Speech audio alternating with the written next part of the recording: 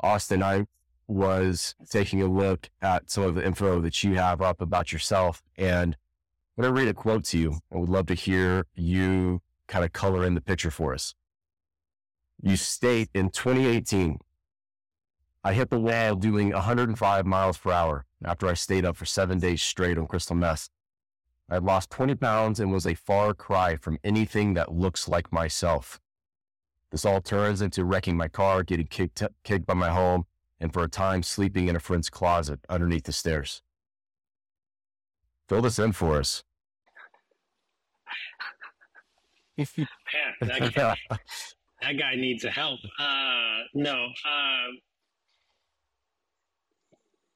I've helped a lot of people get sober, and I've helped a lot of people change their life. And I think the number one thing when I hear stuff like that, is that a lot of people feel like they don't have the key. And whatever happened in your life or whatever you're dealing with at this moment right now, like the only reason why you got there is because you made choices. Because you made choices, you're the only one that has the key to get you out. I think that's number one, right? Nothing outside of you is going to get you changed. I think that guy that you described, the funny thing is the farther distance I've got away from him, the more I love him for never giving up. I think a lot of my first 3 to 4 years of sobriety was running as fast as I can from that version of myself. And what I realized is that's how you get started in change. But in order to complete the full circle of change, you have to love him for his faults and for his missteps. Because really what it was a cry for help, right? It was a cry to be seen. It was a cry to be heard. It was a cry scared of my own abilities, my own things that you can't describe. But, you're just bouncing around from one bad decision to the next. And the bigger issue is that you're bouncing around in a short span. It's not like these, it's what I tell everybody is if you really want to change your life, especially with addiction, is that you're trying to correct the spirals. It's not the one bad decision. It's the 3 bad decisions in the span of 3 weeks. It's the 3 bad decisions in the span of 3 days. And you start stacking up bad problems and bad situations that you can't feel like you can't get out of. That guy did some stuff that ultimately got him, kicked out of his parents' house, got him cut off, lost a car, had trouble with the law, like all those things. And you ask yourself, right, when is enough going to be enough? When is rock bottom going to be rock bottom? Everybody says, what was your rock bottom moment, right? So I had like 15 of those. Like it's not like there's one big aha, holy crap moment. It's a culmination of a lot of bad decisions over a long period of time. But what's odd, right? And I think that needs to be highlighted in what's not on the website is I was still going to work every day, working 80 hours a week. So my question to you is how many people are disguising bad decisions by using productivity to mask that they don't have a problem? There's lots of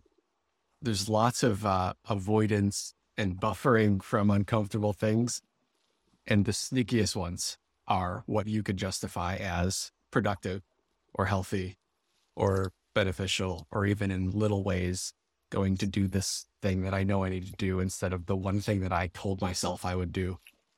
Some are more obvious of like, I am, overeating, overindulging in something that I know is bad for me. Like that's clear, but your mind could get very convincing, very, very convincing with all these other things that could be justified as helpful in some way. When I started coaching, I needed to be the savior. I needed to be the white knight coach who drug people out of the fire, and we were going to be successful no matter what. And that's a way for sure. But when I had a good friend of mine, my mentor, who taught me a storywork framework, what I use for coaching, what y'all are describing, self-coaching. getting distance from the story, creating space to see the actual facts. He said, you know that you're needing your clients to be successful is a form of victimhood as well. And I tell you what, man, that messed me up for like months, because I was like, oh, look at me. I'm going to save all these people because I couldn't save myself. And what I do now in the last 2 to 3 years, my coaching, is I will give you the tools. I'm the buffer, but you're going to coach yourself. Because if I'm changing you, then it's going to be quick. It's not going to stay. So I have to give you the keys. You have to change subconsciously, because I don't win if I'm the one changing you. I only win as a coach if you change you. And a lot of clients hire me and they think there's going to be this big sweeping change. And it's like, we move like 2 millimeters a week. And then you go, wait, I heard a quote from Alex Hormozi. It's the craziest thing I ever heard, because it makes so much sense. He goes, the farther you get away from changing a customer or a client's success, the less they will give you credit for it. He goes, because they will have changed themselves so much that they believe they could have done it without you. He goes, so when you ask for a referral, ask for it in the first 2 to 3 weeks. Because after 6 months of coaching with you, they're going to be like, I could have done this myself, because they've changed so much. But that's a win. That doesn't mean they're going to give you credit. I don't need credit. But think about that. And so there's like 2 forms of coaching. It's like, let me get you started down the path. I only do 2 forms of coaching now. It's either 6 months, 2 to 3 months. That's it. And the 2 to 3 months, I'm going to come in like David Goggins. I have full right to just whip that butt. Like, meaning, no, you're not turning around. We're not giving you any space. It is suffocating spark. That's what I call it. Like, we're going to change. We're going to switch the life. And then the 6 months is we're going to go in for about 8 weeks. We're going to clean up your subconscious. And then we're going to implement the new subconscious. And then in 6 months, you're not going to go back there again. And that's just me. That's the only way. And so when I do that, it gives people more freedom to find change within themselves. Because one of the greatest things I ever heard in life is you can't see something in somebody else unless you already have it inside of you. So whatever you put these mentors up on a shelf, if you see greatness in them, or you see a value or integrity that you like, the only way you could see it is if you have it inside you. So that means nothing is outside of you in order to change. What were those stories that were informing you being that, and how old were you when that situation occurred, if you going down the highway? I mean, a lot of the craziness, like the drugs, were early on, 18 to 23-ish, 24. Alcohol is more of a social norm accepted in the world. And I sold wine for a living. I made drink menus. So it's just nobody blinked an eye. A lot of those early stories were just, off on my own, dropped out of college 3 times for different reasons, got jumped. Every bone on the right side of my face broken, wrong place, wrong time. All these things was a good 4 to 5 year stretch. And then I just was so sick of the drugs and the shit. But then alcohol is just like a warm coat. It's just so easy. We just had the Super Bowl yesterday. There's a lot of people that feel like shit today. I don't care if you drink. I literally don't care at all. But they're going to use that as an excuse to not feel good till like Wednesday or Thursday. Like, they're looking for any excuse to like not be themselves. And so I had a great mentor. I had 2 business partners that we failed, or at least I lost a lot of money, and the business is still running, but with the one guy, and it was not a good partnership. But they were sober, and it was the first time it gave me coverage to say like, hey, maybe if you thought about it. What's interesting about behavior is most people hold their tongue until you do it, and then they're like, hey man, maybe it was a good idea for you to like tone it down a little bit. I'm like, where were you like 6 months ago? You couldn't have, I wasn't ready to listen. And so when I started looking at getting sober, I saw an example of two men that were very successful, that were sober, and they were happy. And I know it sounds asinine to say that, but at 36 years old, it was the first display of grown men that were successful that didn't drink. Like, I'm 36 years old. That's crazy to say that. But that's what I grew up with in the restaurant business. Dude, it was insane back in the day. It's a little cleaned up now, maybe, I don't know. But it was wild. And that's just what we did. I was just talking to somebody about this yesterday, one of my employees. Look, I couldn't run away from it. My best friends were the biggest wine brokers and the biggest liquor brokers in the state of Texas. Like, if it was a day off and they're offering you like free booze and you're like romantic about how much you love alcohol, like, you're going to go try that free booze. And so that 10 o'clock would turn into a 2 o'clock and you're already like passed out at 4 o'clock in the afternoon on your day off. Yeah, I get it. It's hard to actually see any beginning momentum or shifts if you don't even see it being possible. Like, if you don't have any vision of that a different story can come into reality, what you have is your definition of your life. And that's your operating framework. And that moment of you actually being able to see these other guys and at least have a little bit of humility to say, okay, maybe something else is possible. And I don't even know what that would look like, but I know there's a different option because I see it depicted in these lives. That's powerful. And whenever you first began to see any shifts happen, as you mentioned, it's not this necessarily moment on the mountaintop where everything changes overnight, for most of us at least. I know it's not the case with me. Whenever those shifts started to happen, what were some of those initial dominoes for you that started to fall, where you started to incrementally take on this story? And then what were those initial things that you started tackling? In the midst of me deciding to begin to explore getting sober, my ex-wife and I were in the midst of, once I started getting sober, in the first couple of weeks, we were in the midst of, holy crap, I mean, I was already unhappy, but we were in the midst of the reality of this crappy marriage is showing up, right? And so then I'm telling myself, like, hey, you're the guy who got sober and left his wife. Like, what a piece of shit. So, like, I hung on for like another year and a half, and I was like so done for like 5 years. But for me, it was very simple. I was the king of the I'm going to start something and never finish it club. I was the chapter president. I was the chairman, the president. I had started 2,000 things and never finished them. And I made a promise to myself right then and there that whatever I do moving forward, once I started, I will finish it. No matter if I put it to bed early, but I will finish it. And I will say that this is no more, but I will have seen the end of it. And so for me, it was really simple. I was listening to a podcast from,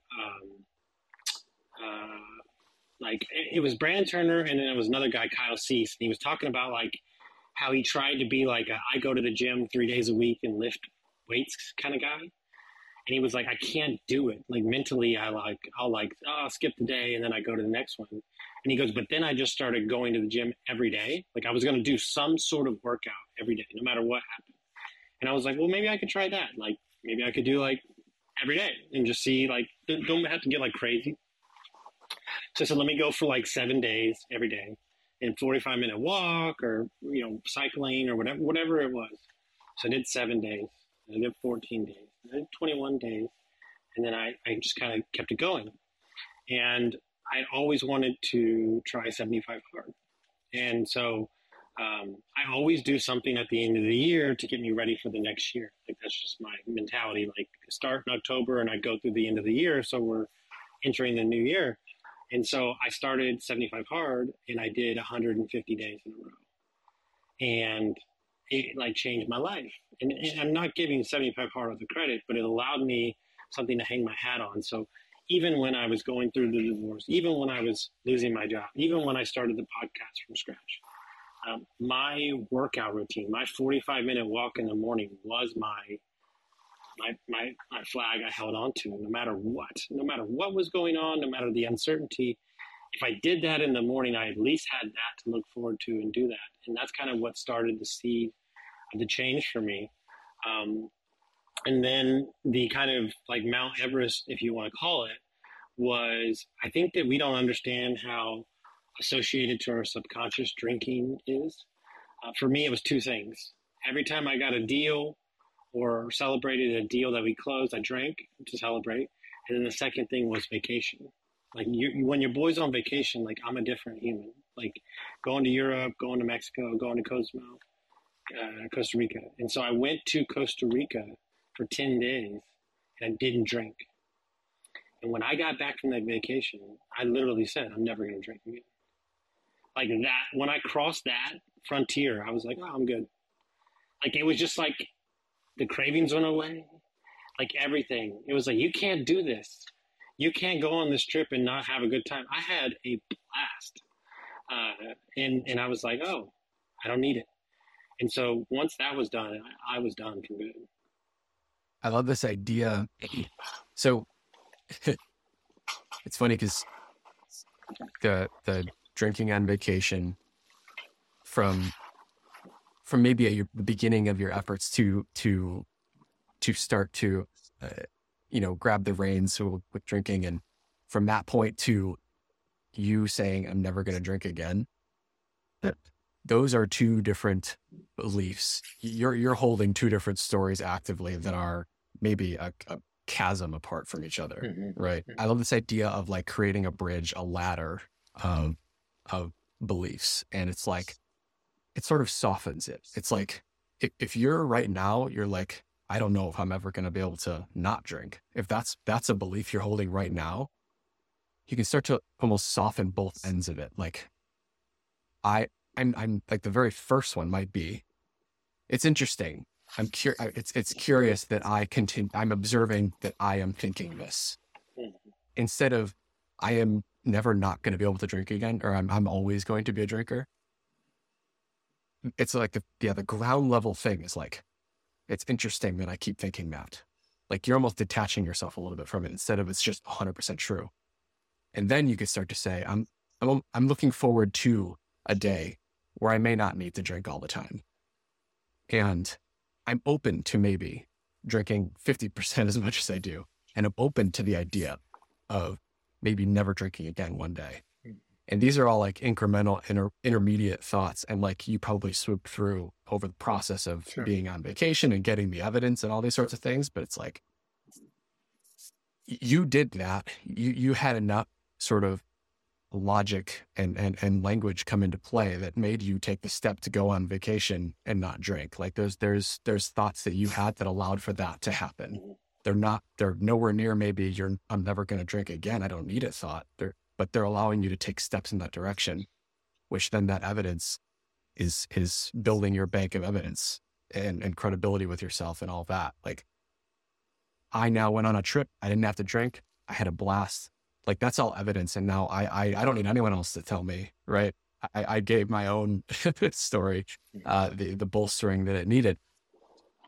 I just love the idea of like, again, making things into a process. And it's like, okay, I understand that this may be far reaching for you right now, not you, but anyone we might be working with, but let's, intentionally craft what your first belief needs to be right now to get you to take one step, and then plant a flag in the sand after that step is done to say, now this original, starting point belief that I knew to be true for my entire life maybe is no longer 100% true. I used to believe that, and now I'm poking holes in that by way of my own action and evidence that I'm giving myself from the first step. Now I'm probably open to the second and third step, and now I've got momentum all of a sudden. You just described a few different scenarios where you got yourself momentum, and I love to deconstruct that. I think it's super important, right? I have this saying that I say, like, be careful when you take your new routine or your new subconscious on the road, right? And I think a lot of people start a new routine or they start a new thought pattern, and they immediately go to a reunion with old friends. It's like, whoa, hold on. You're not there yet, okay? Like, I didn't take this new, like, framework out. Like, I kind of hid for, like, a couple months. Like, and what's even worse is I didn't talk about this for 2 years because I didn't go to AA. And I was still bartending and making drink menus because we're using smell for 6 months. People are like, you're stopping drinking and you're still fucking bar bench? Are you out of control? I go, no, this feels right to me. But I didn't like travel for like 6 months before I got sober. I didn't like, hey, let me try to be sober for 7 days and then go to like hang out with my old friends at like the Waste Management that's a drunk fest. Like I did, like you have to like make sure that you cultivate your environment because you're not strong enough. I was thinking about this before our call this morning. I think, and this is hard because I've gained knowledge from therapy, but I've got all my momentum from coaching. Okay. And I don't want to get into this therapy versus coaching thing, okay? Because it's not even worth. That's a whole other podcast, okay? Because I've been through like 15 therapists, so that's neither here nor there. When I was a kid, but one of the biggest issues that I try with my clients is you're not strong enough to address your past currently. Let's callous the mind with new mindset and new subconscious, where you're strong enough to then look backwards at yourself and deal with it without having it affect you. As simple as that. Like you're trying to deal with your 6-year-old self, but let's get you to 2 weeks from now, stronger, healthier, clearer in the mind, which I call clearing out the bug shield. And then let's work it. And then about 3 sessions, 6 sessions in, we can start digging backwards once you strengthen your mind. I think a lot of people try to do too much. Like I have a really good friend, and he's a big-time investor, and he says every investment looked upon the proper time horizon is a great investment.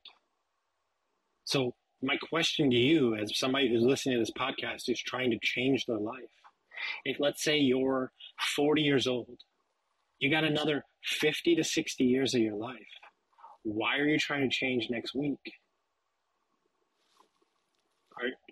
This is what you're doing. Are you a person that seeks change?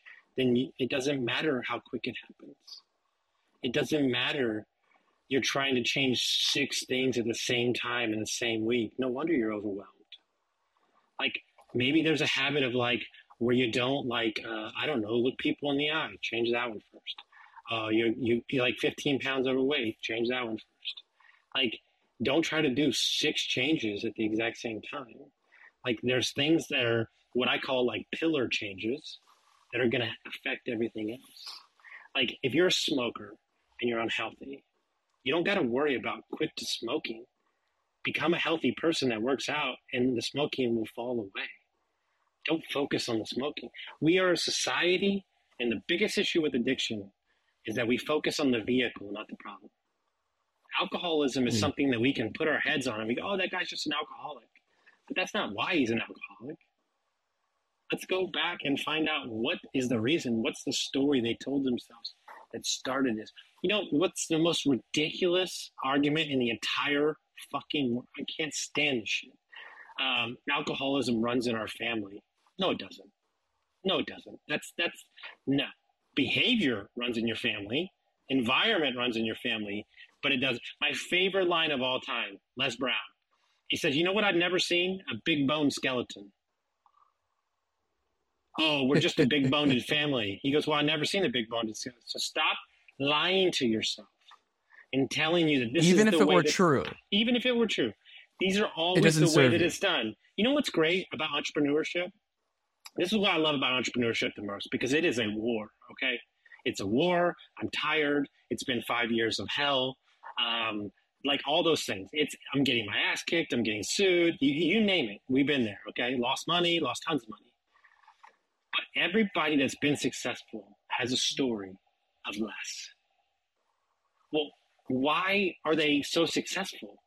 Because they had to come from fucking nothing. And because that is, wouldn't that be the case? Here's the truth. I've coached so many people, and here's the truth that nobody will tell you. We label failure as the issue in America. I'm so scared of failure to start something. No. You're scared of success. Because if you were happy, healthy, your family was good, you had money, then you wouldn't have anything to complain about. And if you had nothing to complain about, what would you do? That's the rub. The problems are the greatness. And I'm obsessed with this thing right now. Like, what's the difference between good and great? There's a lot of people that are good out there, but do you want to be great? Then you're never going to stop working on yourself. You're never going to start self-coaching. You've read enough business books.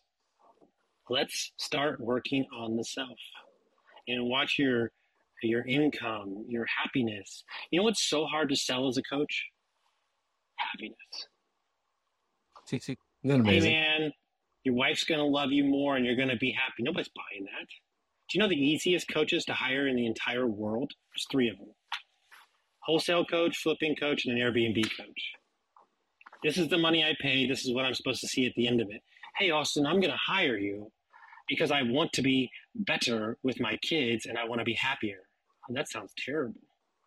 I can't measure that. And so I stopped selling that. And so I just sell them what they want, which they think I'm David Goggins, and sometimes I am. But 9 times out of 10, we get in, we're 3 months down the road, and they're going, we're not doing anything I thought we were doing. Yeah, because you don't know where you're going. Yeah, there's that idea around that you cannot solve the problems that you have at hand with the same thinking that got you there, right? And I have found in my own experience that many times the issue that I felt that was most pressing, that I was trying to hit those things head on and take those things on directly. And like across the board, without exception, the movement in those areas has been the secondary items. The growth of my relationship with my wife and feeling like there's less connection than we want. We're arguing and bickering more than I'd like. Well, trying to just argue less wasn't the path. The path was me looking in the mirror, taking ownership for, was I getting up in the morning and getting in the cold tank like I said I would?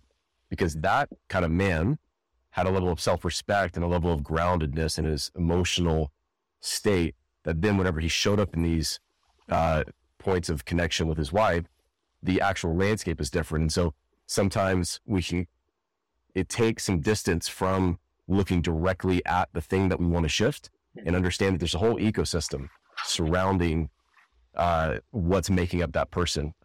You mentioned Hormozy earlier. There was a quote that has stuck with me where he says that you don't build, I just had it up, effectively that you don't build the person that you want to be through screaming affirmations in the mirror, but by stacking evidence repeatedly to where you literally cannot operate from any other vantage point than that person because the stack of evidence that you have.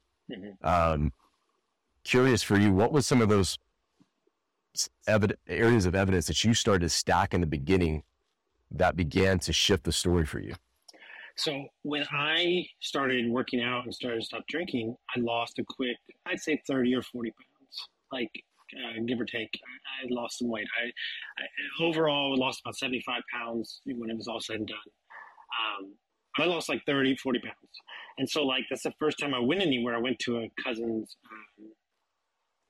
wedding. So this new version of myself. And so I'm around all my family, my cousins, my uncles. And do you know how many people said, wow, you lost weight? 0. And I had a full on mental like conniption fit because I'm strutting. I'm feeling good, you know. And I called my coach in Costa Rica and we had like an emergency session. And he was like, yeah, they don't give a shit about you because they have their own lives going on. And that's when I said, okay, hold on. So this journey is just for me. And if I allow myself to be happy with myself and find ways to motivate myself through benchmarks, then that will radiate in other parts of my life. And I can't wait around for the accolades from others, no matter who they are. I did not speak to my father basically for 20 plus years. We went 7 years without talking. We would talk twice a year, maybe, and it was pretty contentious. There's nobody that can get me riled up like him or my ex-wife.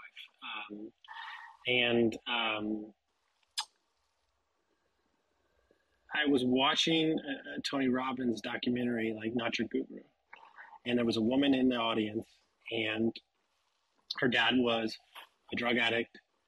Her whole life, she was like 18. She'd done great for herself. She was healthy. And she said, like, screw him, blah, blah, blah, blah. And Tony looked at her and said, if he was the man that you wanted, you wouldn't be the woman you are today. And I was done. I was like, okay, noted, got it, okay. And then in that little span, I found out that this thing that I told myself, my parents' divorce, that was my issue, that I caused my parents' divorce. A couple of months later, my dad told me the real reason they got divorced. So then that shattered 20 years of the story I was telling myself. I mean, just ripped it apart. This is when I was still drinking. And I drank for like 2 days straight, lamenting about like all these lies I told myself for 20 years, these Band-Aids, BS, and that was all false. And just, I literally had to rebuild my entire existence of my life that I built up. It was so troubling because you just had nothing to hold on to. You felt like a freaking ship with no sails in the middle of a storm. My ex-wife at the time was like, look, dude, you can sit here and whine and bitch, or you can get to work and figure it out. And so I just got to work like reshaping what I believed about myself. And so if that's wrong, if this lie I told myself is wrong, then is everything a lie? And then now you're questioning everything. And you're like, okay, so then we start rebuilding your life. And about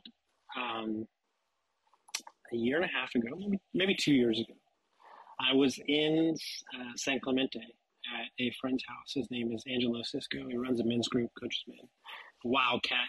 Looks like he's like, his dad was in the mafia in Chicago, like big Italian dude, glasses, exactly what you think he is. Looks like Vin Diesel. And we were doing a podcast, a 2-hour podcast. We're sitting on his floor. We're towards the end of the podcast.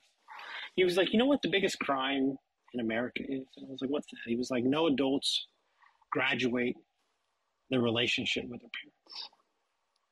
He goes, they're always 15, 16, 12, and 18 still talking to their parents. He goes, if you would just graduate your relationship and realize that you don't need anything from them, then you could start healing. So I'm driving from the podcast studio to our hotel, and I'm thinking about this, and it's just like seared in my mind. I had not spoken to my dad in 8 months. I walked into the hotel room, and my dad called. No BS. Like, this happens. And I talked to him for like 15 minutes, and it was free. It was light. There was no anger. There was no resistance. And my fiance goes, who was that? And I go, that was my dad. She goes, that was weird. She goes, you weren't even upset at all. And that was the moment. Flash forward 6 months later, went to lunch with him. First time I saw him in almost 5 years. Fast forward 3 months later, him and I, for the first time in 30 years, went to Colorado together and played golf for 3 days, stayed in the same hotel room. I was in Costa Rica. Before all this happened, I was in Costa Rica. I'm walking down the street at 4:30 in the morning with my coach through his neighborhood. And we're talking about moms and dads. And I literally go, could it be that me and my dad are the exact same person, and that's what upsets me about it? And it just hit me like a ton of bricks. And I called him like a couple weeks later, and you ready? You ready for this irony? Life is funny. So for a living, I coach people in small businesses and help them become better. My dad's been doing that for 35 years. My stepmom is spiritual, just like my fiance. They're the same person, same background, same childhood. And we realize that we don't want to talk to the stubborn version of ourselves. And now my dad is calling me for advice. Just did it 2 days ago. It's still haunting to this day. I'm like, what do you need? And he's like, I need advice from you. I'm like, you need advice from me? I was like, you sold your business for multi-millions. I need advice from you. And so when you heal, you can start to get distance from everything. And I did story work. It's my training and coaching, which is a enlifted kind of getting distance from sort of self-coaching. And they work a lot with language and words. And he said, I did a session with him, hour and a half. He said 13 words. I cried for 3 days straight. This is not a joke. He said 13 words. This guy's a master. I've never seen anybody coach like he can coach. And you write out sentences and stories you tell yourself. And I said, he left me, right? And I said that. And he changed the words. And he said, no, your dad left himself. Mm. And I went like this, and it was like a harpoon to the neck. And I just let out this like, and then I listened to Adele for like 3 hours and just fucking murder and cry for like 3 hours, was a wreck for like 3 days. And all this like pent up stress and all this like anger and these Band-Aids of just massive amounts of stories that I told myself, they all just went away. And I was able to see my father for a man who wanted nothing more than to be with his son. And when you realize that you make up all these make-believe things. And this emotional cloud of negativity and made-up stories becomes this impenetrable force. And when you just look at things for what they are and you have respect for them and you give them back love, and you get it in return. That's beautiful. So cool. That's an awesome story. I just one quick thing and then Nancy go ahead, but I it's kind of a trippy thing to say that, and this is semi-related to kind of your story, but it's like things that you seek out and judge and identify where other people have gaps. They're very probably likely, if not directly, in some sort of related way, something that you have judgment and, about yourself, but it's just a lot easier to avoid that going in that closet. But you're aware of it. So you see it in the world, just not, it's more painful to look inward and address it. So yeah, but when you realize that for yourself, you can also have compassion that other people are very likely doing the same thing, and that's having its consequences, on you. And it breeds empathy upon empathy, and everybody's just human at the end of it. It always boils down to that in some silly way. But yeah, go ahead, Anson. I have had the experience in my own life of having a moment of awareness where I realize that the story that I've been operating with will not take me to where I want to go and feel like I'm capable of going. And I've also experienced an extraordinary amount of resistance to releasing of that story. Mm-hmm. I was curious for you, do you have a similar experience in that? Have you had those stories that are not either not true or sure as hell aren't creating what you want, but yet it seems next to impossible to actually give them up? I want to watch your face real quick while I tell you my process. And I just given up to it because I literally can't understand it. Okay. I'm a deep thinker. I'm wild. I'm quick on my feet. Like I can jive, baby. Like I've done 800 podcasts and never written down a single question. I hear something. Let's call it truth, right? My parents, whatever you want to call it. 3 months later, it hits me. 7:00 in the morning. I can't describe it. My brain needs multiple iterations to break through. It's not in that moment. It's not going to happen in that moment. But I take it in, and then boom, it hits me. I swear, there's two. I don't know how crazy I want to get on this podcast, but there's some things I can tell you that would blow your mind out of the back of your body. Okay, it's a true story. See, I'm careful about what I share because I don't know the audience, but I'll share what I need. Let's go. Okay, go there. I find out about my parents' divorce. So then you rip apart my entire life identity. A month and a half later, I'm in San Marcos. So what people don't know about me is this was by my coach who spent 18 years getting people sober. He said, you are like a rhino. He goes, if you just stop drinking, you might die. He's like, I'm just letting you know, you might die. So I rarely share that I did smoke weed a little bit for like 30 days. And then I just stopped everything altogether. But that was just to like, so the neurons could like, whatever. So during this time, I'm in a cliff house in San Marcos. So San Marcos and in New Brunswick is a big lake called Canyon Lake. And so we're up on top of this ridge. The house is like 4 stories. There's a huge pool at the bottom. My wife's friend and I, there's only 3 of us at the house. It's like 8 a.m., 7 a.m. It's so foggy that you can't literally see like 2 feet in front of your face, right? So they're upstairs doing yoga. I've got my headphones in and I'm on the downstairs patio and I'm a little stoned and I'm listening to Kings of Leon, okay? Like as loud as I possibly can. I'm standing on the edge of the patio and you can't see anything. And I just literally started crying, like a cry that nobody's ever seen before. And I literally said to myself, it's not your fault. It's not your fault. And I said it so many times that I just broke down. And I cried for like 20, 15 minutes. And it's very hard to describe, but it felt like 3 versions of myself exited my body. I felt the weight of 25 years of lies and stories just like lift off my shoulders.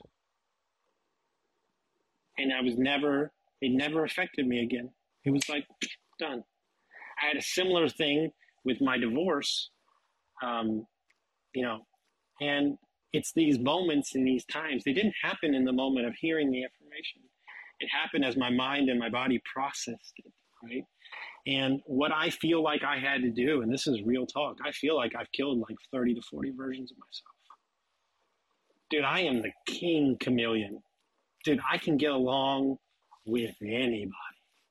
My favorite thing to do in the entire world is to talk to a tree, because I can talk to anybody. I can be in the room, I can be in the cowboy room, I can be in the Armani suit room.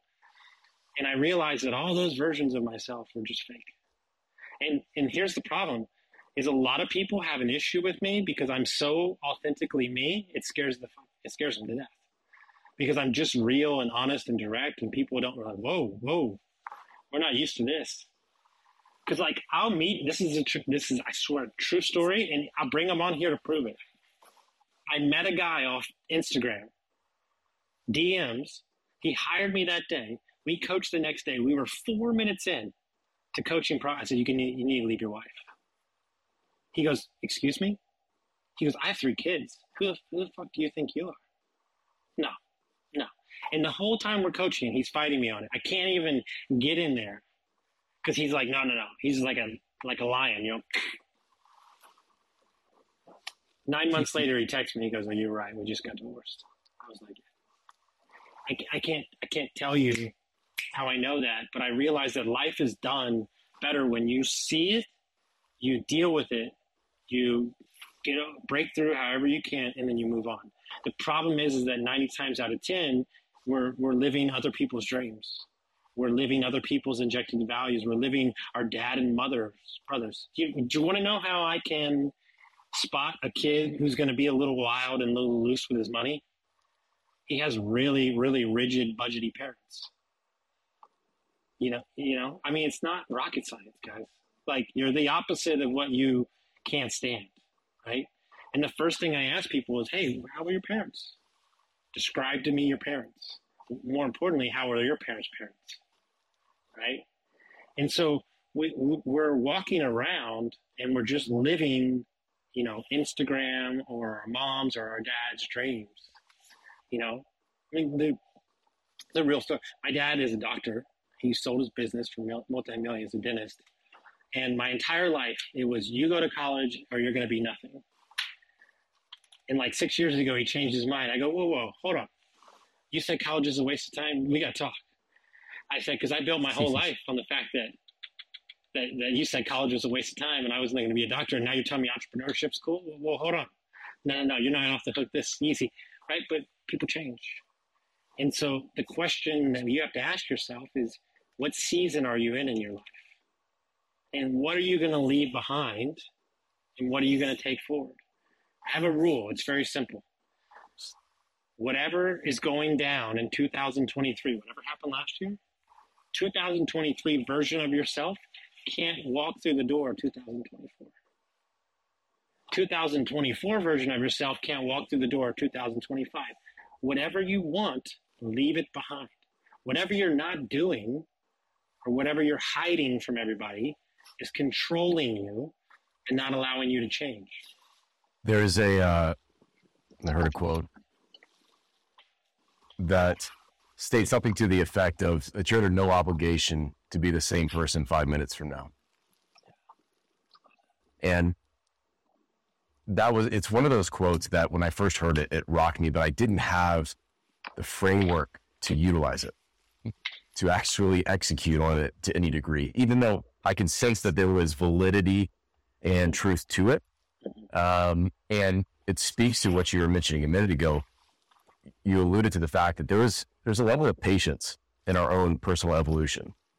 I know that it's an ongoing thing with my wife and I where she will say something to me, give some observation or awareness over weeks or even months. And then I come back to her 6 months later and be like, oh my God, David told me this thing and it's changed my life. Yeah. Oh, you're done. Yeah. Dude, you and my fiance need to have, your wife and my fiance need to have a support line. Dude, we have a friend in town who told me something the other day. She goes, I've been telling you that for a year. I go, yeah, but it's just easier from her. Yeah. Well, and as we create these stories and the things that support us, even having awareness around that and acceptance and trust in our own intuition and inner guidance, that if we have a level of fidelity to actually our highest expression, our highest good, and we want to take in points of awareness and even critical truths, but we have patience that those things will not necessarily materialize overnight, but we can develop the internal story that we know that we will continue on a path and we will see it through, and have patience for the way that actually develops, and not get into a pattern of self-critical judgment as I had done previously, where I also, as you mentioned earlier on, you talked about being the king of starting things and not finishing. I had similar stories because I had all these moments of realization and awareness where the story I had was, well, I learned things, but I don't execute. I don't actually bring them into my life. But it was because I had a lack of patience, I see now, with them, versus like needing at it, actually fleshing it out, allowing for there to be space, and creating these small, iterative, pattern creating related actions that actually move the needle incrementally towards that overall kind of larger destination goal. And that ability to develop that patience with our own process is critical. And it sounds like, remember you mentioning as well, the way that you've approached it with clients and how they think they're starting here, but after all these incremental movements over months and even years, all of a sudden overnight success, realize a different story starting to take shape. Well, I want to read you something I wrote the other day. Right? I'm gonna read it as clearly and slowly as I can so everybody can hear it. The invisible ceiling of pressure and stress and personal expectations pushes up against happiness, joy, and freedom. It bear hugs us like a coat that strangles the oxygen out of our lungs. We scream inside at the top of our lungs, asking for it to stop, only to be screaming into a void of your own prison. Then you look around for somebody to blame when the person is staring right back at you. The entire process exists because we are living out on a ledge, saying there is no choice. We subconsciously in a loop of despair around doing. And then we wake up 20 years later, still the same person, still in the same loop, without knowing the loop that we started was with one small thought. The loop was started from one failed relationship. The loop was started the true core foundation of not loving ourselves. If we just loved ourselves in that one moment of not turning back, the loop would have never started in the first place. Healing does not exist outside of you. Okay? Look, there is a real conversation, and I say this on every podcast I go on. Do you know my fiance's biggest crime against me? She loves me too much. How dare I? How dare I? But I have never had a woman in my life love me. My mom is a hardcore into crazy childhood. My ex-wife is similar to my thing. And I met my fiance, and she's open, and she's real, and she doesn't let you off the hook, and she challenges you to be better every day. Like, that's hard. Because here I am, and I've done all this healing, and I haven't done enough for you? I haven't changed enough for you? No, not enough for me. Because it's never going to be enough, because we're growing together. Oh God, that's exhausting. You know what I tell her? She's 24/7 personal development, spiritual stuff. I go, dude, you gotta chill. Like, give me 5 seconds. Like, I spent my whole life coaching people, podcast, running the companies. Like, chill. Like, but she just loves to be better. She had a crazy childhood. And what I found is that if we can get as far down to who we are and what we care about, you know what I decided this morning? It's the craziest thing in the world. I still haven't fully formed the idea, and I'm kind of like making it a thing, but I'm sticking to it. I don't need anything to happen for the next 2 years. That's what I decided this morning. I don't need any big wins. I don't need a big windfall of cash. I don't need a company to make this amount of money. I don't need anything. I don't need anything. Because that would mean that I need something to be happy. I'm just going to build, show up every damn day, and give it my all, and see what happens. On Friday, I just passed 600 podcast episodes. I had another one got started last week. You know what I told myself? What would it look like when I do 10,000 podcasts? What would it look like? What would happen in my life if that were the plan? Okay. Oh, I have no idea. I don't know. I don't know. I heard something from my coach the other day, and she'll hurt you because she's real. She knows stuff that other people don't know. She goes, if you put a goal on how much money you want to make this year, you're limiting yourself. Yeah, that goal might be high, but you're still putting a cap on yourself. She goes, but if you said you were open to the supply of money and wealth and abundance that was destined for me in this lifetime, we have no idea what might happen. And so this is the hardest thing that I'm struggling against, because we are a society of markers and frame points, and we need something to hang on to. We've created this productive society where we've ripped out all joy in life. Every 25-year-old has to be a millionaire now. Nobody's allowed to make 70 grand a year, right? And so have we systematized our life where there's no wonder, there's no joy?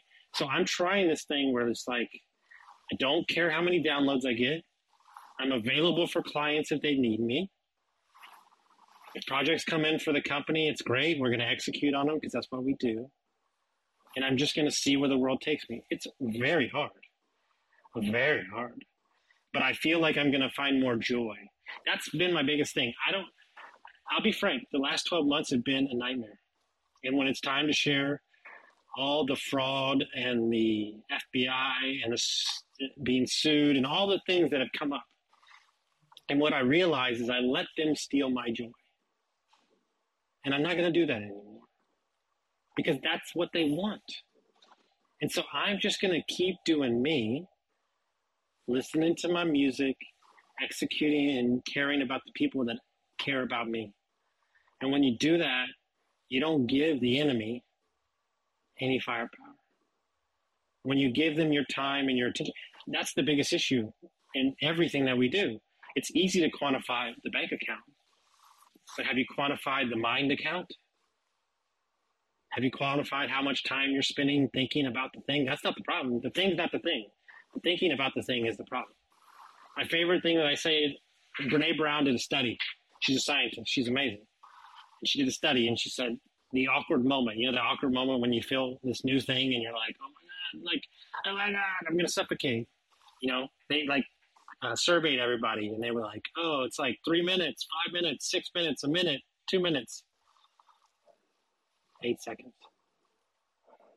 8 seconds. You could say yes in that 8 seconds, and your whole life can change.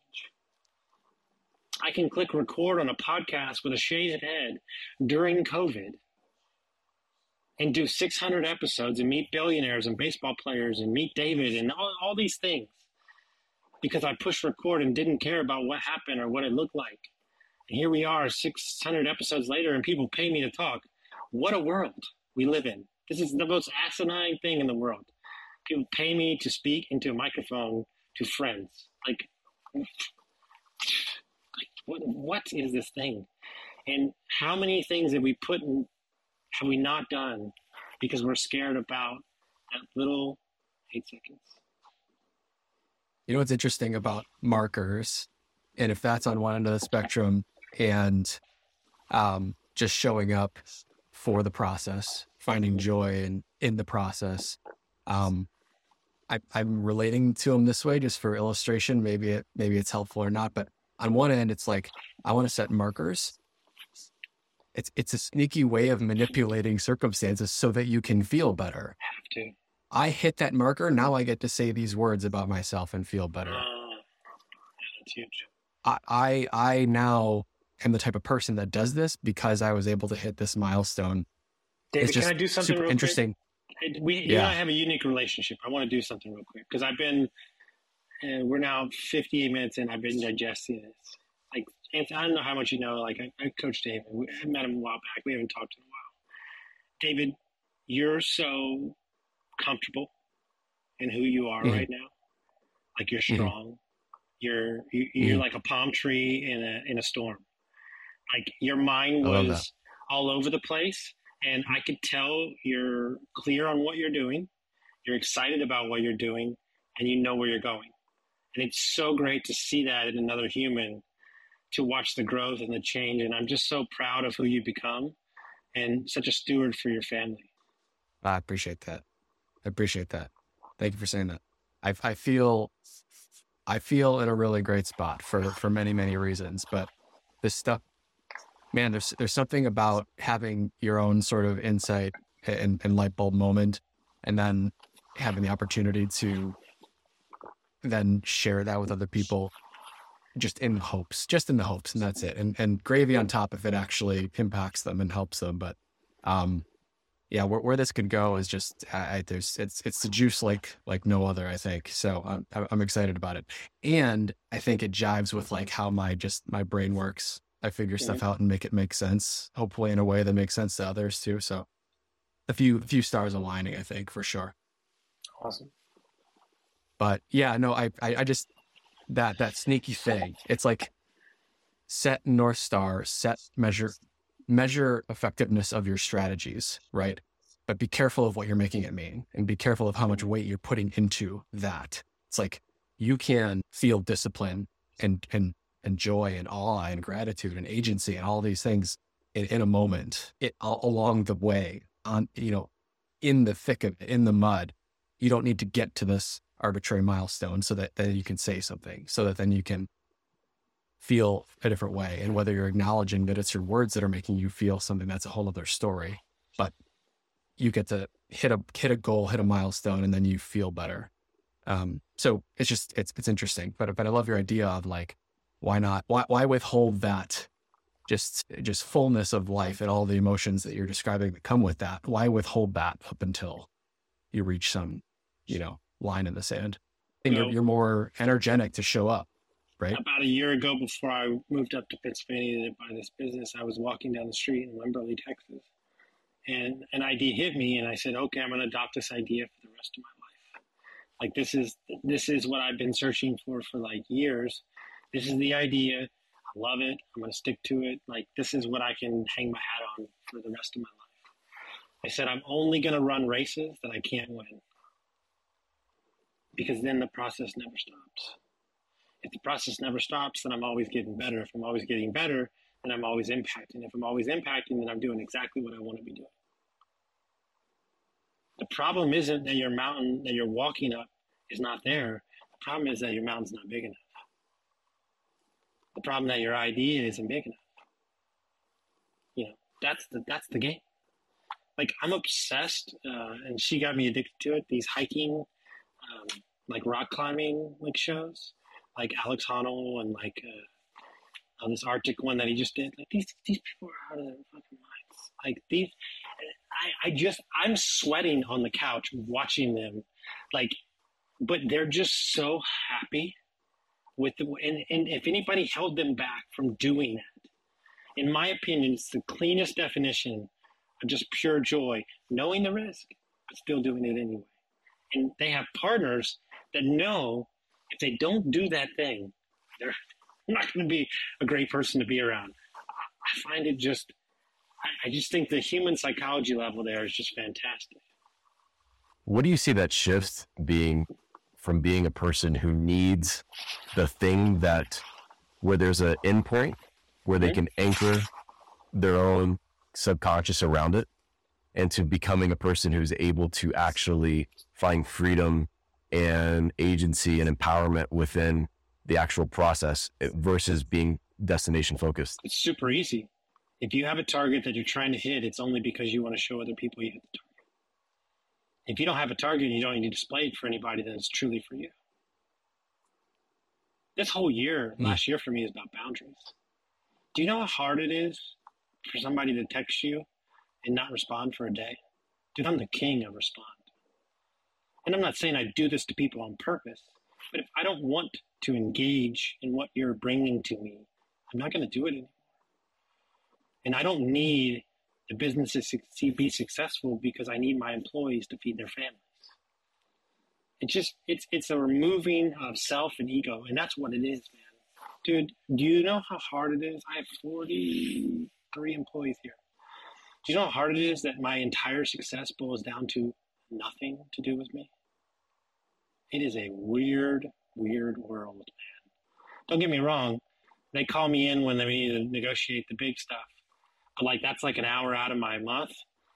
And, like, I have 8 teams out there every day putting things in people's houses. Dude, you want to talk about the surrender experiment? Good luck. You want to know personal development, go buy an existing business. Good luck. Like, that is the true definition of personal development. Whew. It's a hard pill to swallow because everything that you do matters to them. Everything that you say matters to them. And if you take your terrible energy and you bring it into the business, the whole business is going to feel it. It really is a top-down thing.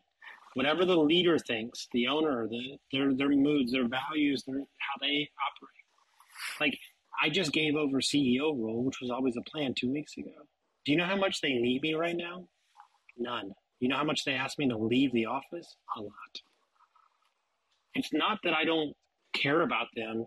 It's that they want to step up for themselves. That means we've created a great culture. And the only way to continue to buy more companies and expand is for them to believe in themselves. It's this weird paradigm where you have to go over to this place.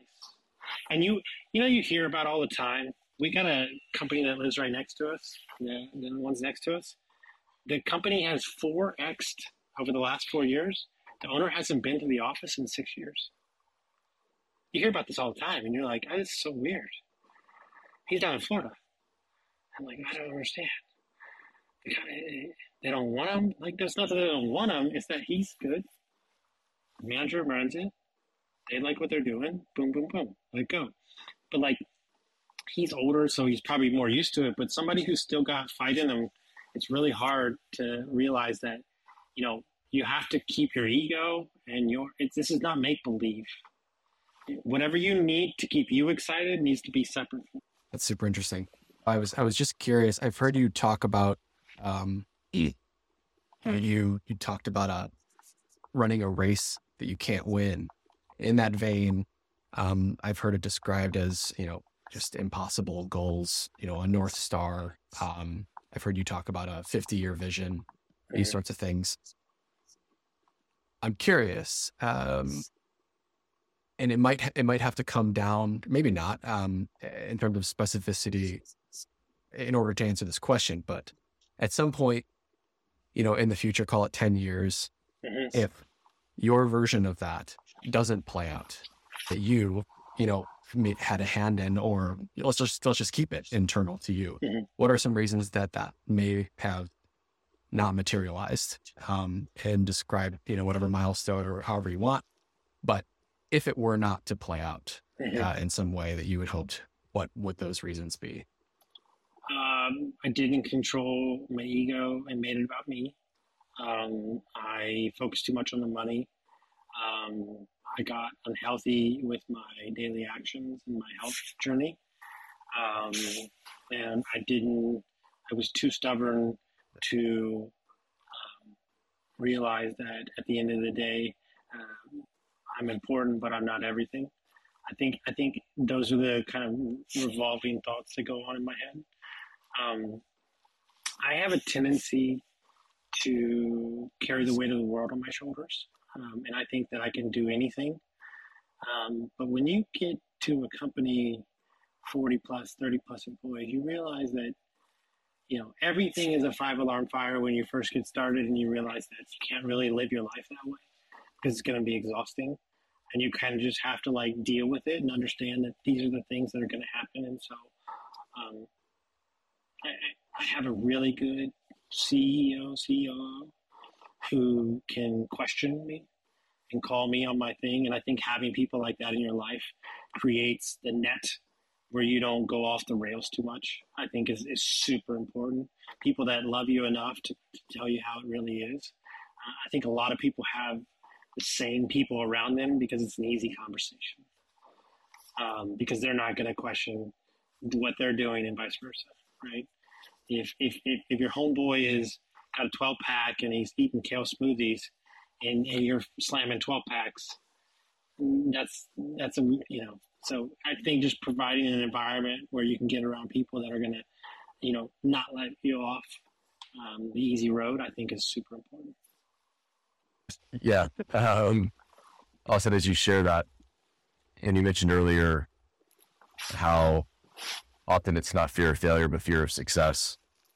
What scares you currently? Payroll. 9 times out of 10, do we have enough projects to keep going, which we do, but it never leaves you as a business owner, right? And I think there's a good part of fear that allows you to kind of keep moving like a shark. You're constantly moving. But for me, I have this really weird thing where I really don't like being told what to do. It's like ingrained in me. So anytime where I would put myself in a default position where I would have to do the trappings of others and not be the highest version of myself scares me to death. It's like a real fear. I'm trying to lean more into things that I'm really good at and only do those things. So as long as I'm not perfect example, I've been looking for an assistant for 4 years. I've had 3 try and they all just leave. And at this day, it's have they not been the right person? Is it me? Do I not have enough going on? Do I not have my systems in place? Those are the things that there's going to come a time. And I think it's probably a year from now where it's not going to be an option. So just finding, but what I found is that if you let it all come, right? I mean, all come at once, you open, for lack of a better word, you open the fire hose all the way, anybody would be overwhelmed. So what I try to do is I try not to get, our YouTube's not doing good, we need to attack that. Yeah, or more, it's a vault for information, and when we have the resources, we'll do it. I think that's the biggest thing that scares me because I want to do it all. I want to have 9 podcasts. I want to coach 1 million people. I want to run the businesses, but I have to make sure that I protect my emotions and my energy is probably the thing that scares me the most, because I feel like I'm half throttled right now, and I'm waiting to like be able to open it up full board. What is that waiting about? What are you waiting for? I think there's a time to be uber aggressive, especially when it comes to business, and I think there's a time to get your ducks in the row. And we've done so much change in the business that the business needs quiet time. And one of my favorite quotes is that the driver of the vehicle does not change, but the vehicle changes. So you got to know when to show up as a Corvette, and you got to know when to show up as a Humvee. And right now we need a minivan, and we need to execute. A great business is boring as watching paint dry, because that means that you're executing on all the things that you should be doing over and over again. When it's chaos, when it's crazy, that's when you have an issue. Yeah, that intuition, to be able to discern that, is powerful. And I know within the entrepreneurial path, it can be so tempting to feel like you're judging the success by that amount of chaos, because it can feel like that's how they spent their childhood. Right. So it's very comforting, right? That's why a lot of people that had bad childhoods get into entrepreneurship. It's interesting. This conversation's talked a lot about kind of insights and shifts. And I'm curious if out of those things, looking back in the rear view, at times when I've had kind of light bulb moments, I look back, I'm like, oh, it's so simple. And it's almost just kind of like a beautiful moment, because it's like, now that's power, like realizing it's simple and like almost like a lever or a mechanistic kind of way. Like, oh, I can now just use that framework or whatever I looking back, see how that played out. I now get to put that in the tool belt and use going forward. I'm curious if you could describe any of these sort of shifts that of the handful you've shared with us today. If looking back, you're like, man, that maybe right before that happened, this seemed like a complex, scary, difficult thing. I don't even know what to think about it, how to get past it. And in the rear view, it's like just a beauty in its simplicity. And then you get to use that going forward. Can you describe any of those in that way? It's my number one tool. Okay. And I'm going to describe it first so you can get context to how. Okay. So let's say you lose a big client, right? That's one that would invoke something in you, or you're overweight, or you're drinking too much, or your wife's mad at you, or you're having issues with a business partner, or clients and customers pissed off, like all these things. And when you get through the other side of it, nothing is as bad as it seems, and nothing is as good as it seems. It's always right there in the middle. But we create. One of my favorite things I've ever heard was Tom Hanks was talking to a bunch of actors. And he said, I wish somebody would have told me earlier, everything's going bad for you. Everything is not going your way. This too shall pass. He goes, everything's going great for you. Everybody loves you. Nothing can go wrong. This too shall pass. He goes, it's right there in the middle. Only our emotions create the extremes. But life is more like this. Yeah. Unchecked, right?